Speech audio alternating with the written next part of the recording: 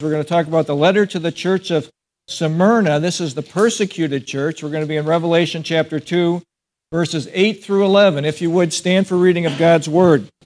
And to the angel of the church in Smyrna write, These things says the first and the last who was dead and came to life. I know your works, tribulation, and poverty, but you are rich. And I know the blasphemy of those who say they are Jews and are not, but are the synagogue of Satan. Do not fear any of those things which you're about to suffer. Indeed, the devil is about to throw some of you into prison, that you may be tested, and you will have tribulation 10 days. Be faithful until death, and I will give you the crown of life. He who has an ear, let him hear what the Spirit says to the churches. And he who overcomes shall not be hurt by the second death. This is the word of God. Please be seated. The persecuted church, the suffering church. This church was predominant between 100 and 313 A.D. They experienced Roman persecution. Now, I want to suggest to you, remember these churches are all in Turkey, all in Asia Minor, and they all represent churches throughout the epochs of time. The following points are covered in each church. The destination, the messenger and the congregation are the destination. Now, the messenger is either an angel or the pastor of the church. Each church addresses the angel and the congregation, or the pastor. There's a description of Jesus taken from chapter 1. It's the glorified Jesus, something specific about the glorified Jesus that is specific for each one of those churches. Each one of them has a commendation, what the church does well, a condemnation, what the church doesn't do well, an exhortation or an encouragement specific to that church, and then a promise to each individual that they can expect something if they overcome the thing that is unique to that church, to that body. Now, last week we talked about the problem with the church of Ephesus, which was the apostolic church. It was the one right out of the chute, which in very short order, they lost their first love. They had everything good going for them. They had great works, said they had a labor of love, they were patient, they didn't put up with evil or the false teachers or the false apostles. They hated the Nicolaitans, which was interesting. Nicolaitans means rule over the laity.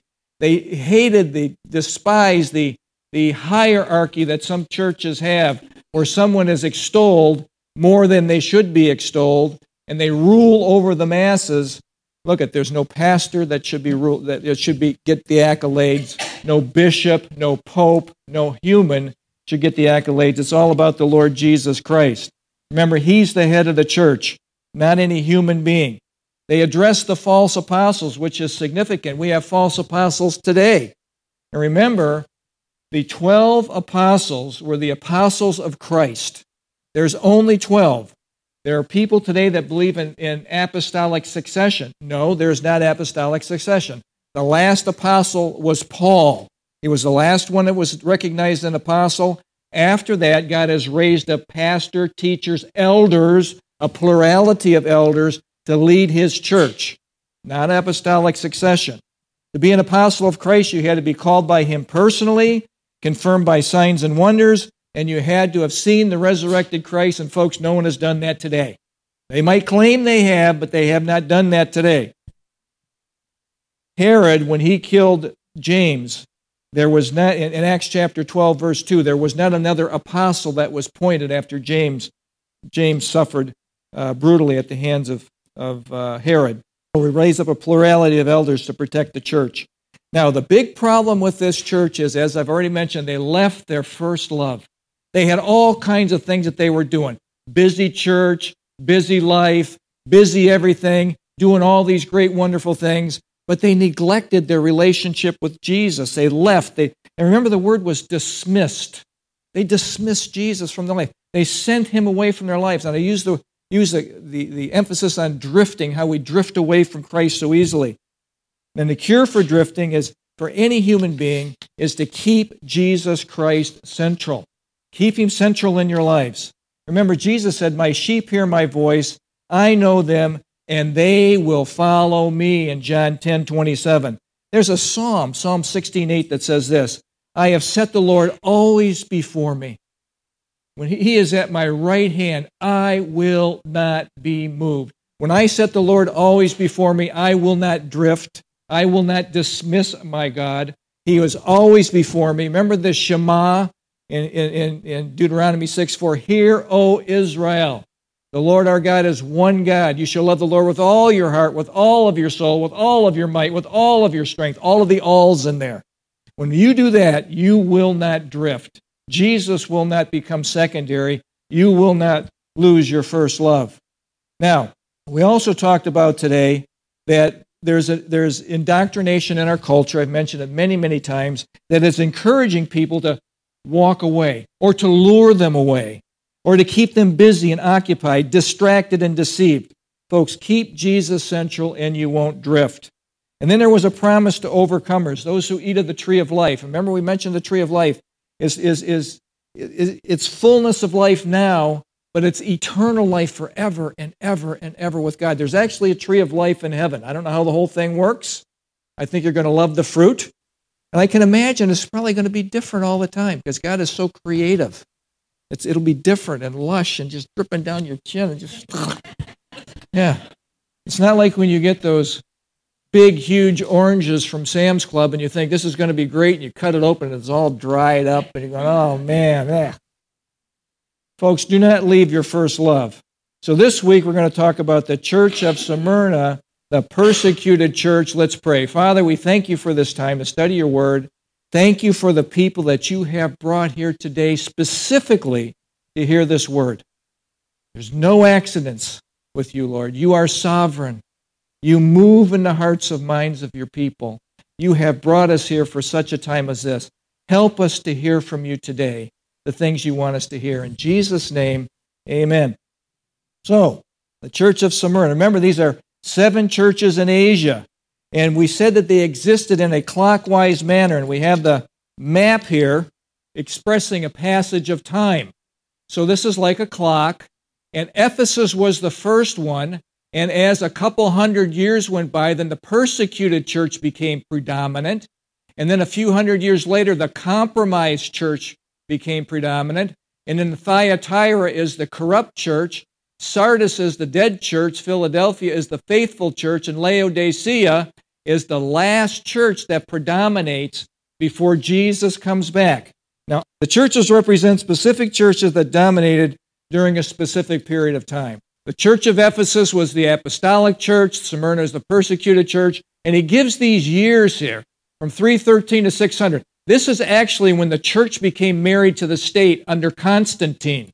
Constantine was a Roman emperor. He gave favor to the Christians. And this is how we developed the church that was married to the state, the Church of England, the church of different countries, Sweden, and that sort of thing. Thyatira would be that the Catholic Church became predominant. And then you have the Reformation, 1517, the Church of Sardis. And notice when we get to the Church of Sardis, it is called the dead church. It's interesting. They had the Reformation, a lot of great things, but it was still looked at as the dead church. And then finally, the Philadelphia church as the faithful church went from the mid-1600s to 1900. This was the great missionary movement. And then now we are living from 1900 to today, where more and more and more apostasy and falling away from the faith is occurring. Now, it isn't that there are still churches that aren't the faithful church that exists today, but the predominant way that Christianity is going is in that clockwise manner, because there's still a church today that is becoming more and more predominant in our world, but won't dominate the world. It's the persecuted church. The persecuted church, the church of Smyrna. We know today that there are still many, many churches that are persecuted, or people that are persecuted in our world today. We're going to talk about that more in just a second. So think about this. Sometimes the church is called on to suffer for their faith. Now, we don't experience that here a whole lot, but believe me, throughout the rest of the world we do, and you're going to see that more in just a second. Jesus gives these folks in particular, how would he like Jesus to show up here? First of all, we'd all just pass out. But anyway, if he showed up here and says, by the way, you're going to really suffer very soon for your faith, and many of you are going to die for your faith. He's given them a heads up. This is what's going to happen. He says that in verse 10. Jesus knew that persecution was right before their eyes, and he's encouraging these people to stand up. In verse 8, we see the destination and the meaning And to the angel of the church in Smyrna write, these things says the first and the last, who was dead and came to life. It's very important. When you're going to be persecuted, you want to know that Jesus died, rose again from the dead, and because he lives, you too will live. Again, more on that in just a second. So the destination is the messenger, whether that's the angel or the pastor of the church, but definitely it's the congregation. It is that group of people that are going to be experiencing this persecution. God wants them to know what's coming. And remember, the pastor, the elders, were responsible for leading this church. They were to be the ones that were out front in this church. The pastor shepherd is out front, guiding, guarding, feeding the flock. The pastor's job is not to drive the flock.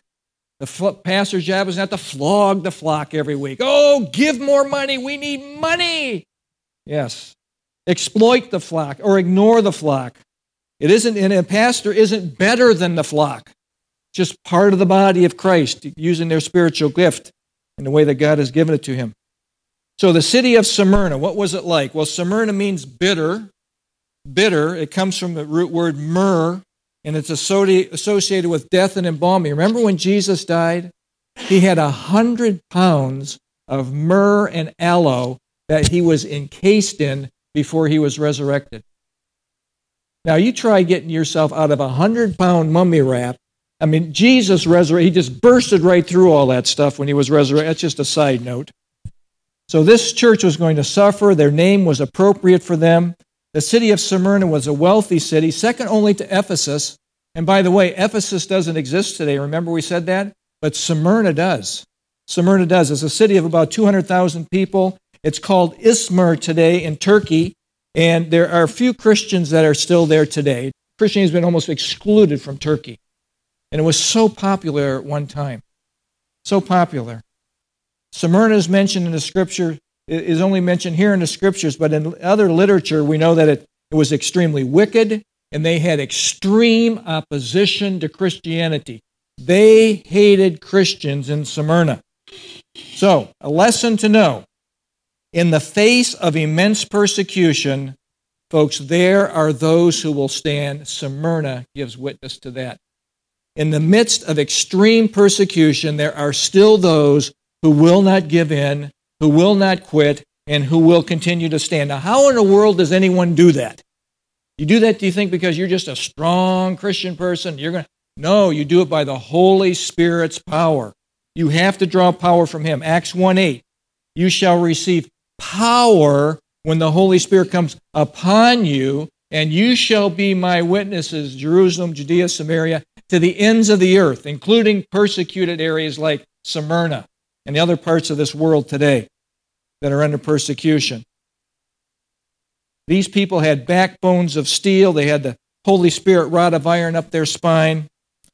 And remember this, the ability to stand is a God-given strength thing. It is not something that we do on our own. Just a little bit of history for you. And I don't know if you know this or not. This is a did you know question. Did you know that there's been between 70 to 100 million Christians over the ages that have died for their faith? 70 to 100 million, most of them from communist and fascist governments and religious zealots like Islam and Hinduism. Most of them from those sources. In the 21st century, there's roughly 100 to 150,000 Christians that are killed each year. There's been 1 million Christians been martyred since 2000. The 10 countries that are most extreme. Number one is North Korea. What is their government? Communism. Atheistic communism, and they slaughter their people worse than any place else on earth. But the next 9 are all Islamic. Somalia, Afghanistan, Pakistan, Sudan, Syria, Iraq, Iran, Yemen, and Eritrea. Folks, when we see on our bumper sticker coexist, do you think there's any coexistence in these nations? If you whisper the name of Jesus, they want to put it into your life. There's no coexist. Islam demands you capitulate or you die.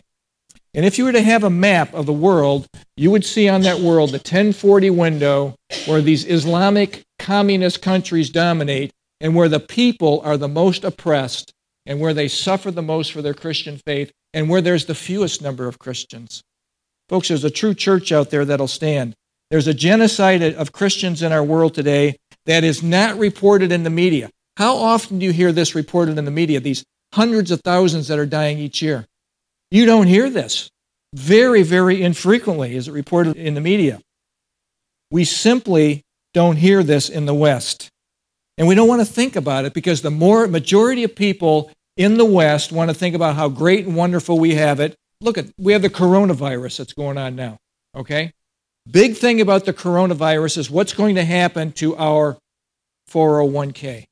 What's going to happen to our jobs? What's going to happen to my future? It's all me-directed. The majority of folks, particularly in the church today, the churches that are really popular, is health, wealth, and your best life now. Don't tell me anything about persecution. I don't want to hear anything about that depressing stuff. Folks, it's happening in our world. And it's happening to brothers and sisters commonly in our world today. These people will suffer, but guess what? The true church that stands through this, they will do just about anything to meet together.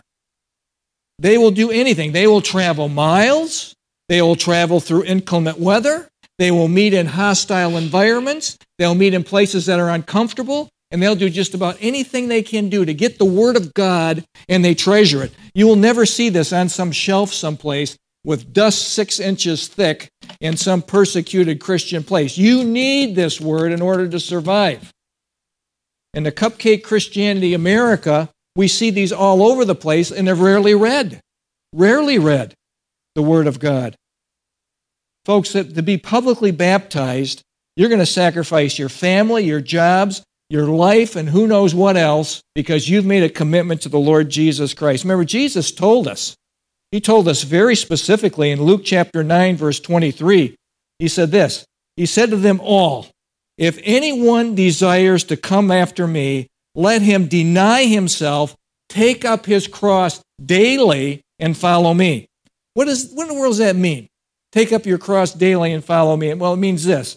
It's a death to my desires, my will, and my way. It's your way, Jesus. What do you want me to do? It's not about my comfort. It really isn't. It's to die to the self-life. And folks, this is not a Western concept. Again, the Western concept is all about me. Health, wealth, my best life now, and you can fill stadiums. But if you talk about denying yourself, oh man, I don't want to hear about that. I don't want to hear about that. That might be for the church down the road. That's not for us. We don't believe, That's what Jesus expects of us. Notice what Jesus says to these amazing saints. He gives a description of the saints. Again in verse 8, he says this. He says, "I'm the first and the last, who was dead and came to life." Folks, there's some must-know information that we need in order to survive persecution, to survive suffering. We might not be persecuted, but we all are suffering to some extent. Right now, we have a great number of people that are at home right now suffering, and half of them, if I would get what my wife has, I would think I was dying. I would be on the prayer chain. I'd be on, anoint me right now because I'm checking out, okay? Yeah. A must know when you're facing some sort of suffering is this. Those facing imminent death or persecution or suffering, a must know is this. Jesus overcame death, and so will I, because he promised that. A must know information. People know what it means to be absent from the body and to be present with the Lord. You ask anybody in North Korea, they know that. They know that verse. A must know is this. Secondly, it's all temporary, folks, and they actually believe this. In the persecuted, suffering church, you start to believe this, and you gain strength from knowing this world is not my home. It's not how much I can accumulate here. Oh no, it's not anything about that at all. It's about where I'm going, because what does it say in Hebrews 11:13? We're aliens and strangers passing through. Guess what? It's 100%. We're all passing through. We all will go through that process of passing from here. Paul said this in Philippians 1:20. And remember, Paul was very acquainted with the threats of death, very acquainted with being beaten. He was beaten multiple times with rods and whips, and he was shipwrecked. He was stoned and left for dead. He was bitten by a snake. He knows what suffering is. He says this, I eagerly expect and hope that I will no way be ashamed. Hear what Paul, I will no way be ashamed as I'm going through this process because I represent my king and I want to represent him with excellence.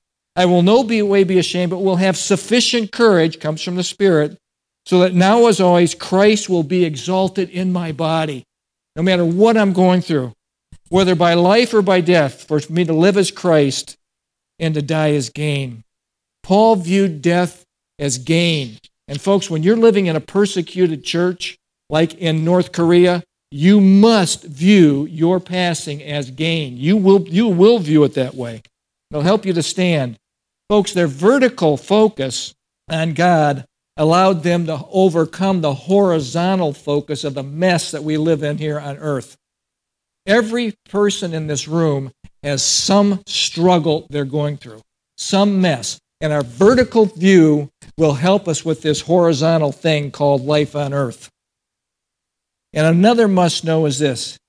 Key to any stressful situation, anything, whether it's persecution, whether your finances, relational, whatever it is, turn your eyes upon Jesus.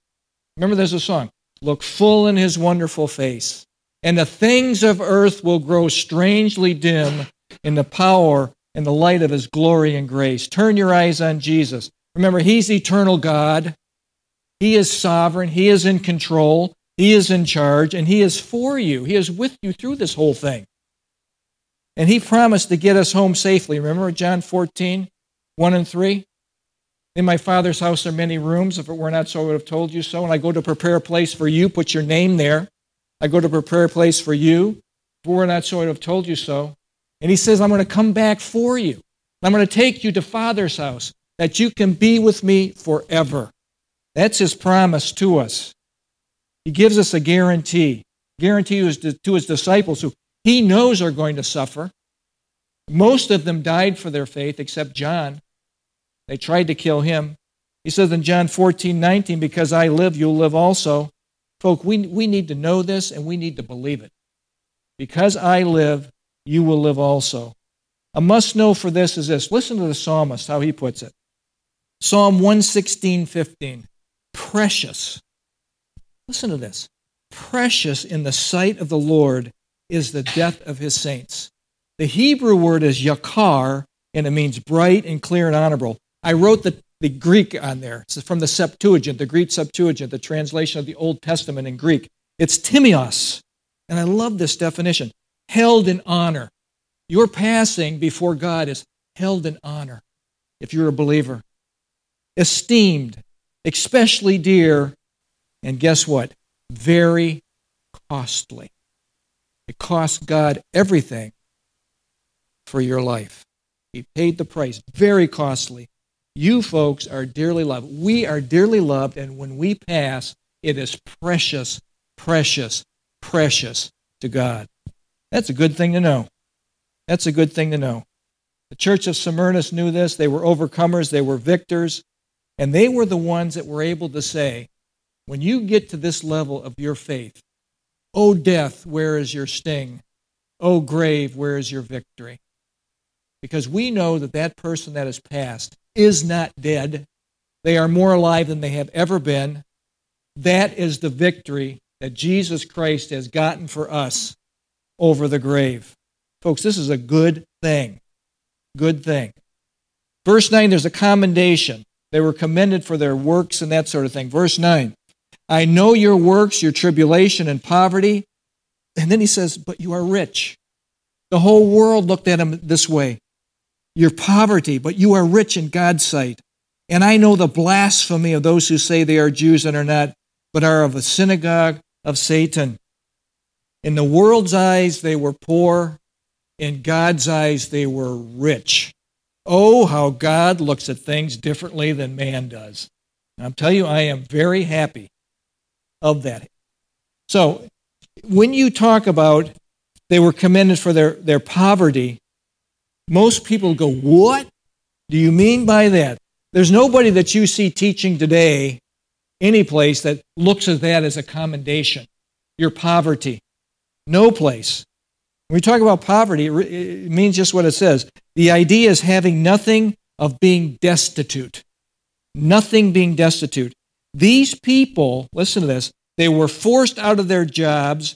They had their property confiscated. Why was that? Because of this. They would not bow to the state. They would not bow to Caesar and say, Caesar is Lord. Listen to this. Somebody wrote this about what was happening at this time. Rome instituted a law that said the state had to be first loyalty. See, Rome didn't have any problem with you worshiping whatever gods you wanted to worship, as long as you put Rome first and you pledged allegiance to Caesar. Once a year, a citizen had to proclaim loyalty to Rome and declare in a public forum before a public official, Caesar is Lord. A Christian could not do that. Therefore, these people suffered immensely because they would not say, Caesar is Lord. You understand the difficulty in doing this. You can see everybody in the line, just go up there and just say it real soft, just say it real fast. Caesar's Lord. Caesar's Lord. And then you can just go about worship God the way you want. No, they wouldn't do this. They would not compromise. They would not say Caesar is Lord because Jesus Christ is Lord. And folks, this is not an idle threat. This is not an idle threat today. Think about this. If you get the wrong president, and you get the wrong Congress, and you get the wrong Supreme Court, don't think that what we are talking about here won't be considered hate speech. And you will be sanctioned by the state. And who knows what will happen to you. Folks, this is a picture of what's going to happen in the future. Antichrist is going to insist. Remember, we did a lot of study on him in the book of Daniel. He's going to insist on loyalty, so much so that you take a mark to declare loyalty to him. The true believers, folks, must not pledge allegiance to Antichrist or the government or anybody over the true God. We must not do that. Acts 5:29, Peter faced this thing, and he said very clearly, we ought to obey God rather than man. Nothing equivocal here. Nothing equivocal. We must obey God rather than men. Now, Satan's methodology is really clear. Really clear. Whenever he can, he will persecute people. He'll persecute the church. He'll try to kill as many as he can. When he cannot persecute, then he goes into plan 2, which is deceive and distract.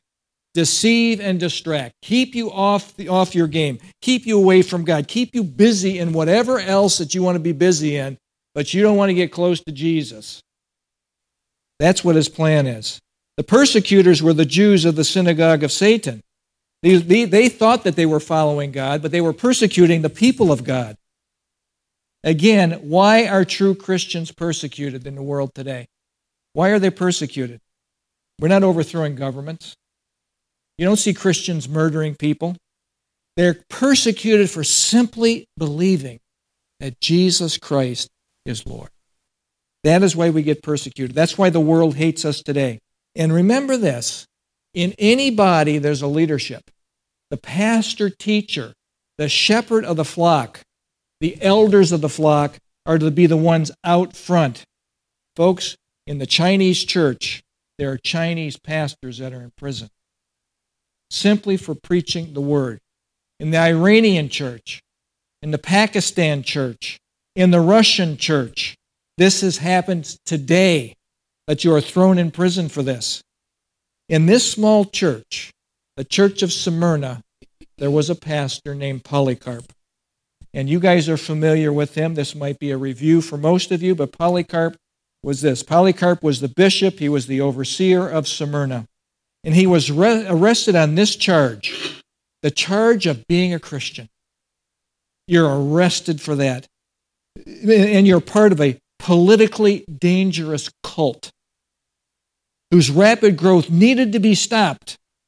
In the midst of an angry mob, it says here that the Roman proconsul took pity on this gentle old man and urged Polycarp to simply say, Caesar is Lord. Just say the words, Polycarp, and I won't have to kill you. Just say Caesar is Lord. If only Polycarp would make this declaration and give a small little pinch of incense to the Caesar god, then he could escape torture. You know what Polycarp said? Most of you know. It's so great. He says, 86 years I have served Christ, and he never did me any wrong. How can I blaspheme my king who saved me? Steadfast in his stand for Christ, Polycarp refused to compromise his belief, and he was burned alive at the stake. And the history goes is that they try to bind him to the stake, and he says, no, you don't have to bind me. And he stood there, and they tried to kill him with the fire, and the fire went out. And finally, they heaped up more things, and the fire started to blaze.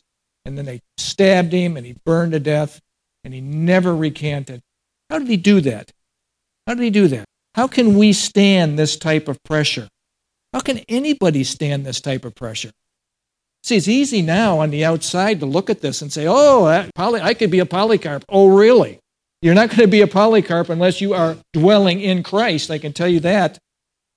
How could Polycarp face this? Folks, it's this. It's God's miracle in us for the impossible. For the impossible. Jesus said very specifically, he knew what his disciples were going to go through. You know, he's God. He could see. He knew exactly what they were going to go through. In Luke 12:11, he said this, when they deliver you up, this is a heads up from Jesus. By the way, Peter, James, John, Matthew, Thomas, all those, they're going to deliver you up, and you're going to suffer, and you're going to die for me. He said this, the Holy Spirit will teach you in that very hour what you are to say. In that very hour. Folks, in Zechariah 4:6 tells us this about Zerubbabel. Zerubbabel was given the responsibility of rebuilding the temple after Babylon destroyed the whole thing. And the Jews were coming back from Babylon and from Persia captivity. And God said, I want you to build this temple. And he says, I can't do it. And God gave him this word, not by might, nor by power. Not by my might or my power. Oh no, it's God's power. Not by might, nor by power, but by my Spirit, says the Lord of hosts. That's how you stand. The Lord of hosts is Jehovah Sabaoth. The God of armies will give you the strength to stand when you cannot stand on your own. Look at, there's church persecution. There's things we suffer in our lives. There's things that might just bring us right to our knees in our own lives. We feel like we can't take another step. Jehovah Sabaoth, the God of armies, will hold us up and allow us to stand through the mess that we're living through. Even here, he is with us. The next thing we want to talk about, the condemnation that this church had, and it was none. They had no condemnation. The only other church that had no condemnation was the Church of Philadelphia. The exhortation. The exhortation is in verse 10. Now, after they've been told, you're going to have tribulation and you're going to have you're going to be dying, and do not fear any of those things which you are about to suffer. Do not fear. By the way, that's an imperative. That's a command. That is how we are to conduct our lives, no matter what's coming into our lives. Do not fear. Indeed, the devil is about to throw some of you into prison, that you may be tested, and you will have tribulation 10 days. Be faithful until death, and I will give you the crown of life. Now, God's cry to everyone in this room, that everyone is part of the body of Christ, everyone that claims the name of Jesus Christ, is do not fear. Do not fear any of those things which you are about to suffer. And you know what it actually means? It actually says in the Greek, stop being afraid, exclamation point. Stop being afraid, exclamation point. Jesus is giving these folks a heads up, and their whole world is going to cave in. And it's good to know a few things about suffering to stop being afraid. Know this, that this suffering in particular was from the devil, not God. And that word suffer was the word pascho, Pascho, and it means to experience something evil. And remember this, God tests us to test our mettle, to test our faithfulness, to make us stronger. He never tests us to make us fall. He never tests with evil. James chapter 1, verse 13. But the devil sure will. And know this, and I think that everybody in this room has to agree with this. Oftentimes, we don't know why we suffer. Why is this, Lord? You ever get to that point? What's going on here? Now, there's some reasons that we suffer. We learn from Scripture. Sometimes it's to purify us. Sometimes it's to make us stronger. Sometimes it's to further His will. But folks, most of the times we just don't know why. Romans 5:3 gives us a hint. It says this. Now, I don't know how you really do this, because when you're going through it, this is a hard verse to deal with, that we are to glory in our tribulations. You know, tribulation is philispis, crushings, squeezings, suffering. We're to glory in our tribulations because tribulation produces character, perseverance, character, and character, hope. And hope does not disappoint us, because God has poured out His Spirit into our hearts. Folks, we need to know there's oftentimes we don't know why, but the next one is this. Know this in suffering, when you don't know why, rest in knowing that God knows why. We have to do that. We have to rest in the sovereignty of God. When something knocks on your door that is so unbelievable, it just knocks you right to the ground, you have to realize God knows where you are. Listen to this. Some people believe that Satan can just do whatever he wants to you. And I say, no, he cannot. Look at what Satan wanted to have Peter.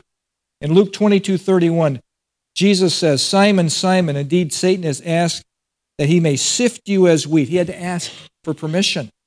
But Jesus said, I prayed for you that your faith should not fail. Jesus would give him the strength to stand up. Consider Job. Have you seen my servant Job? God says to Satan. And Satan says, oh yeah, I've seen him. I can't get at him. Chapter 1, verse 9 and 10. So Satan's answer to God is this. So Satan answered the Lord and said, does Job fear God for nothing? Have you not made a hedge, a suk? That word hedge is suk, S-U-K, and it means a thorny hedge, an impenetrable hedge around him and his household, around all that he has on every side. Now listen to this. I believe this to be true. We simply have no idea how many times God has hedged us in and has protected us from suffering, from misery. No idea.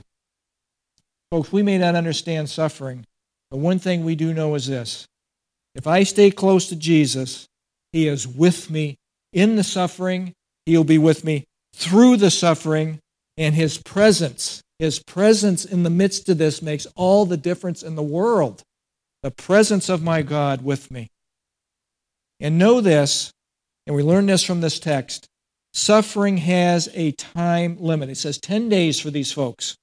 Now, some people believe these are 10 Caesars, over 10 Caesars period of time, because the Smyrna church incorporated those 150 to 200 years over 10 Caesars, and they experienced persecution through that whole thing. But some people believe it means 10 days. 10 days is the number of days that it took for a person to go through the Roman judicial system to have the verdict rendered. Know this, that those who suffer and die for their faith will receive the crown of life. And it's not just for them. The crown of life in James 1:12 is promised to those who endure temptation. When we say no to Satan, we say no to the world, we say no to our flesh, and we do that and we live this thing out, we get a crown of life as though we have been martyred for our faith. That's a good thing. That's how much value God puts on you resisting the world, the flesh, and the devil through His strength, by the way. And finally, know this. You must have an eternal perspective to help you through this. And that you'll find in 2 Corinthians chapter 4, verse 16 through 18, where Paul says these words. So Though outside we are wasting away, inwardly we're being renewed day by day. And then he says this, for our light and momentary afflictions. In the eyes of eternity, when, by the way, we will not even remember this existence, our light and momentary afflictions are achieving for us an eternal glory that far outweighs them all. And he goes on to say this, while we do not look at the things which are seen. I'm not focusing on this. I'm going through the suffering. I'm focusing on him. My God is with me. See, that you can either turn to God in the suffering, or you can shake your fist at God and say, why are you doing this to me, God? One or the other. One will benefit you, one will not. Which one can you guess will benefit you? Turn to him. But we don't look to the things which are seen, but at the things which are not seen. For the things which are seen are temporary, but the things which are not seen are eternal. Folks, we have a God that loves us, that cares for us, that is taking us through this thing, and he will get us home safely. Listen to this. Again, I want to just emphasize this. We wonder how we could stand through some of this stuff. Sometimes I wonder how I can stand through the stuff that's just coming at me right here, right today. How am I going to stand through this? Well, we're not alone. We're in good company. Corrie ten Boom gave advice to a small congregation in Africa that were being persecuted for their faith. Some of you have heard this. Most of you maybe haven't. Now, who's Corrie ten Boom? Well, she was a survivor of Ravensbrück, which was a Nazi prison camp. She was from a Dutch family that hid Jews during World War II, and they suffered immensely for this. She says this to this small congregation in Africa. Corrie was once ministering in a small African country where a new government had come to power. Just that week, the new regime had secretly and systematically put Christians to death. As the people gathered at the little church where she was to speak that Sunday, these people knew what was going on. Fear and tension were on their face. And what did Corrie do?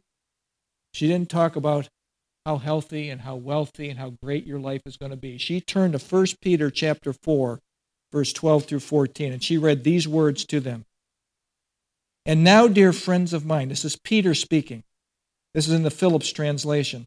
I beg you not to be unduly alarmed at the fiery trials which come to test your faith, as though this were some abnormal experience.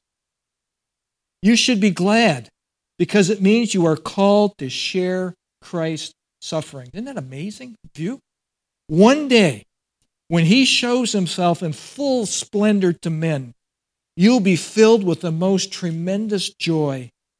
If you are reproached for being Christ's followers, that is a great privilege. For you can be sure that God's Spirit of glory is resting on you. How does God look at suffering and persecution for him? Just like that. God's glory is resting on those North Koreans, on those Iranians, on those Pakistanis, on those Sudanese. God's glory is resting on them.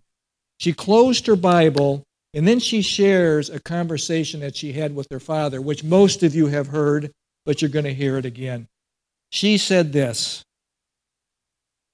as when she was a little girl, noticing what the Nazis were doing to the Jews and to those who supported the Jews.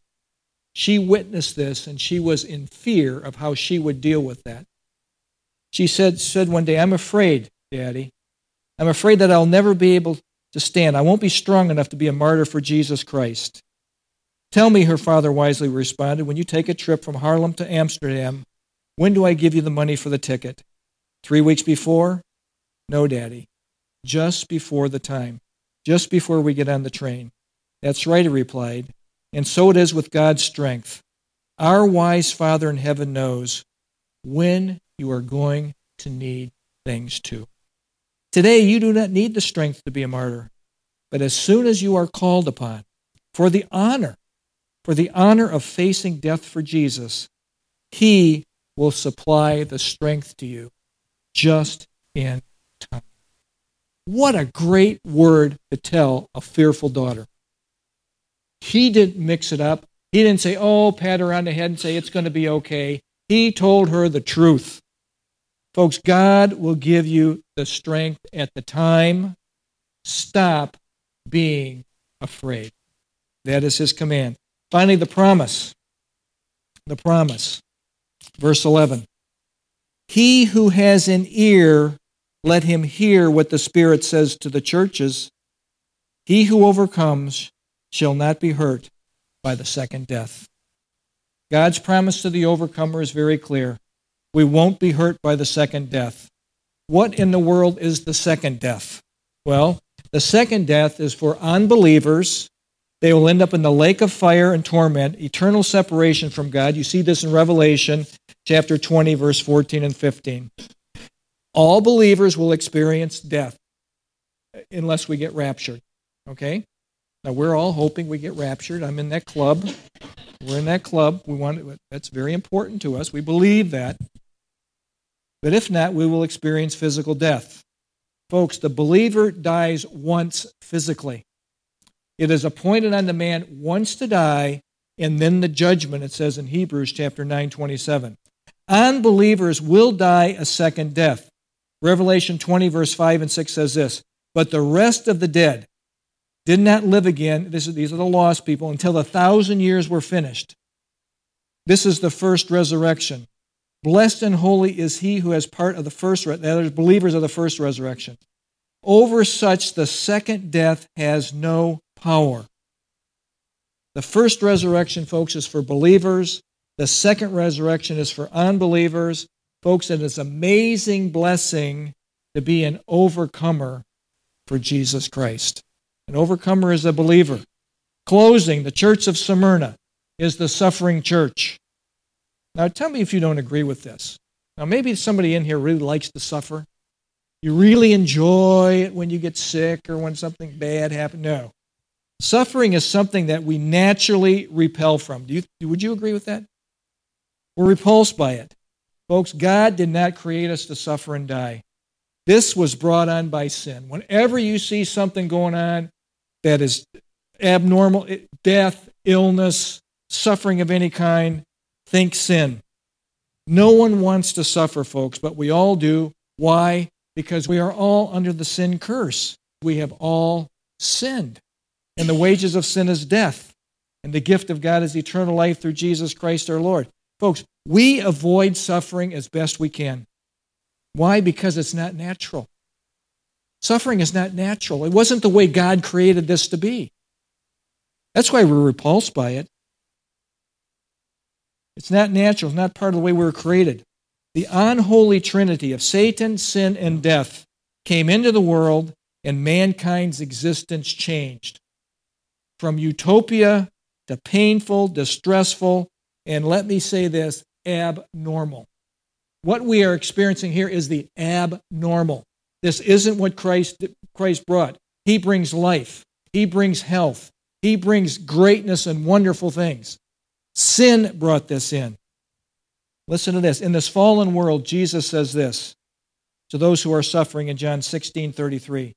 These things I have spoken to you, that in me you may have peace.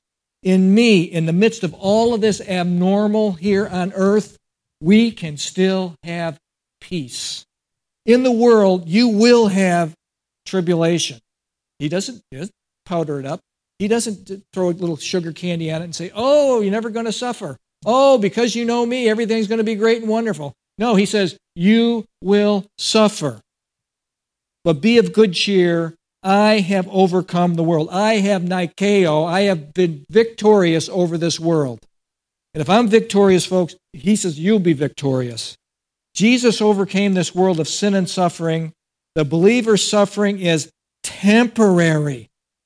Temporary. Remember this. This too shall end.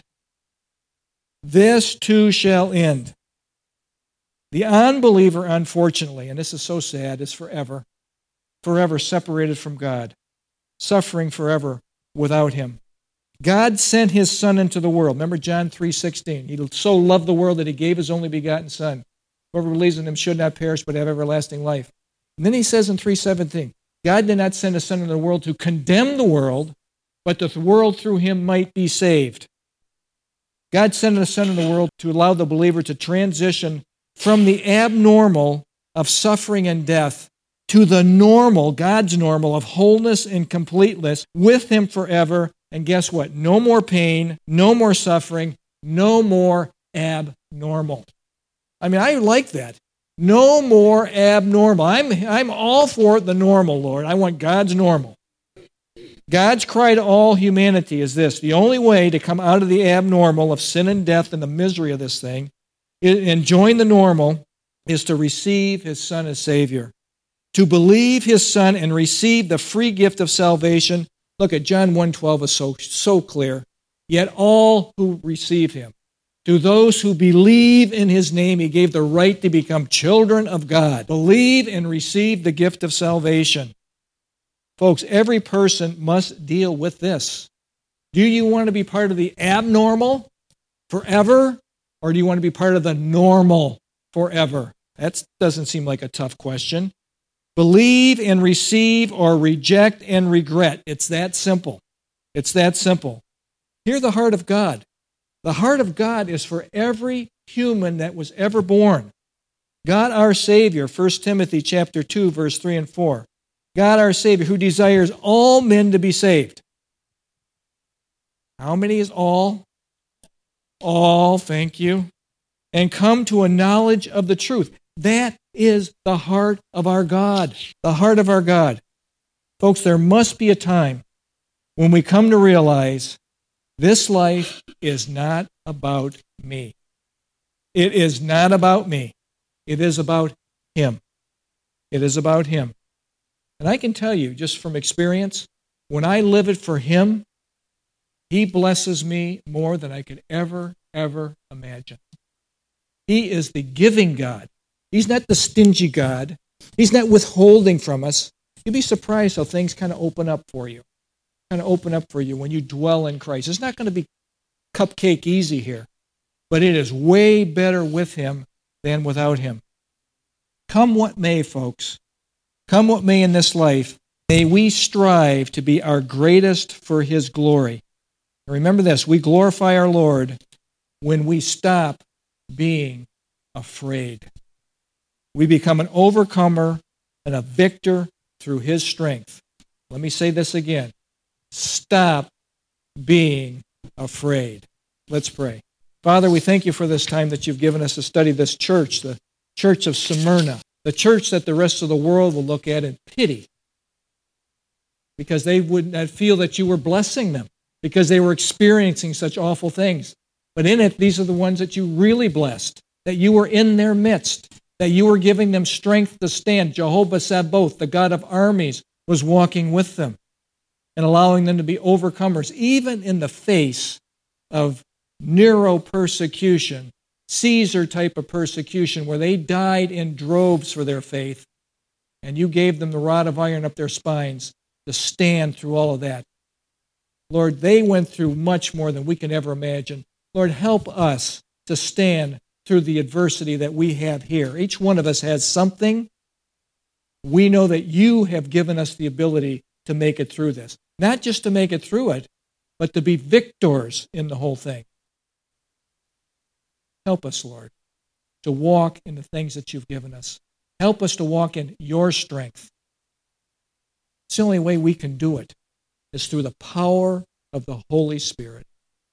So, Lord, I pray right now that whatever anybody is going through in this room, that you will touch them, that you'll tell them that that they are okay, that you are with them, even though it might be horrible what they're going through. But this is temporary. You'll get them through, and one of these days, this will all be over, and we'll all be home. Thank you, Lord, that you are with us all the days of our lives. In Jesus' name, amen.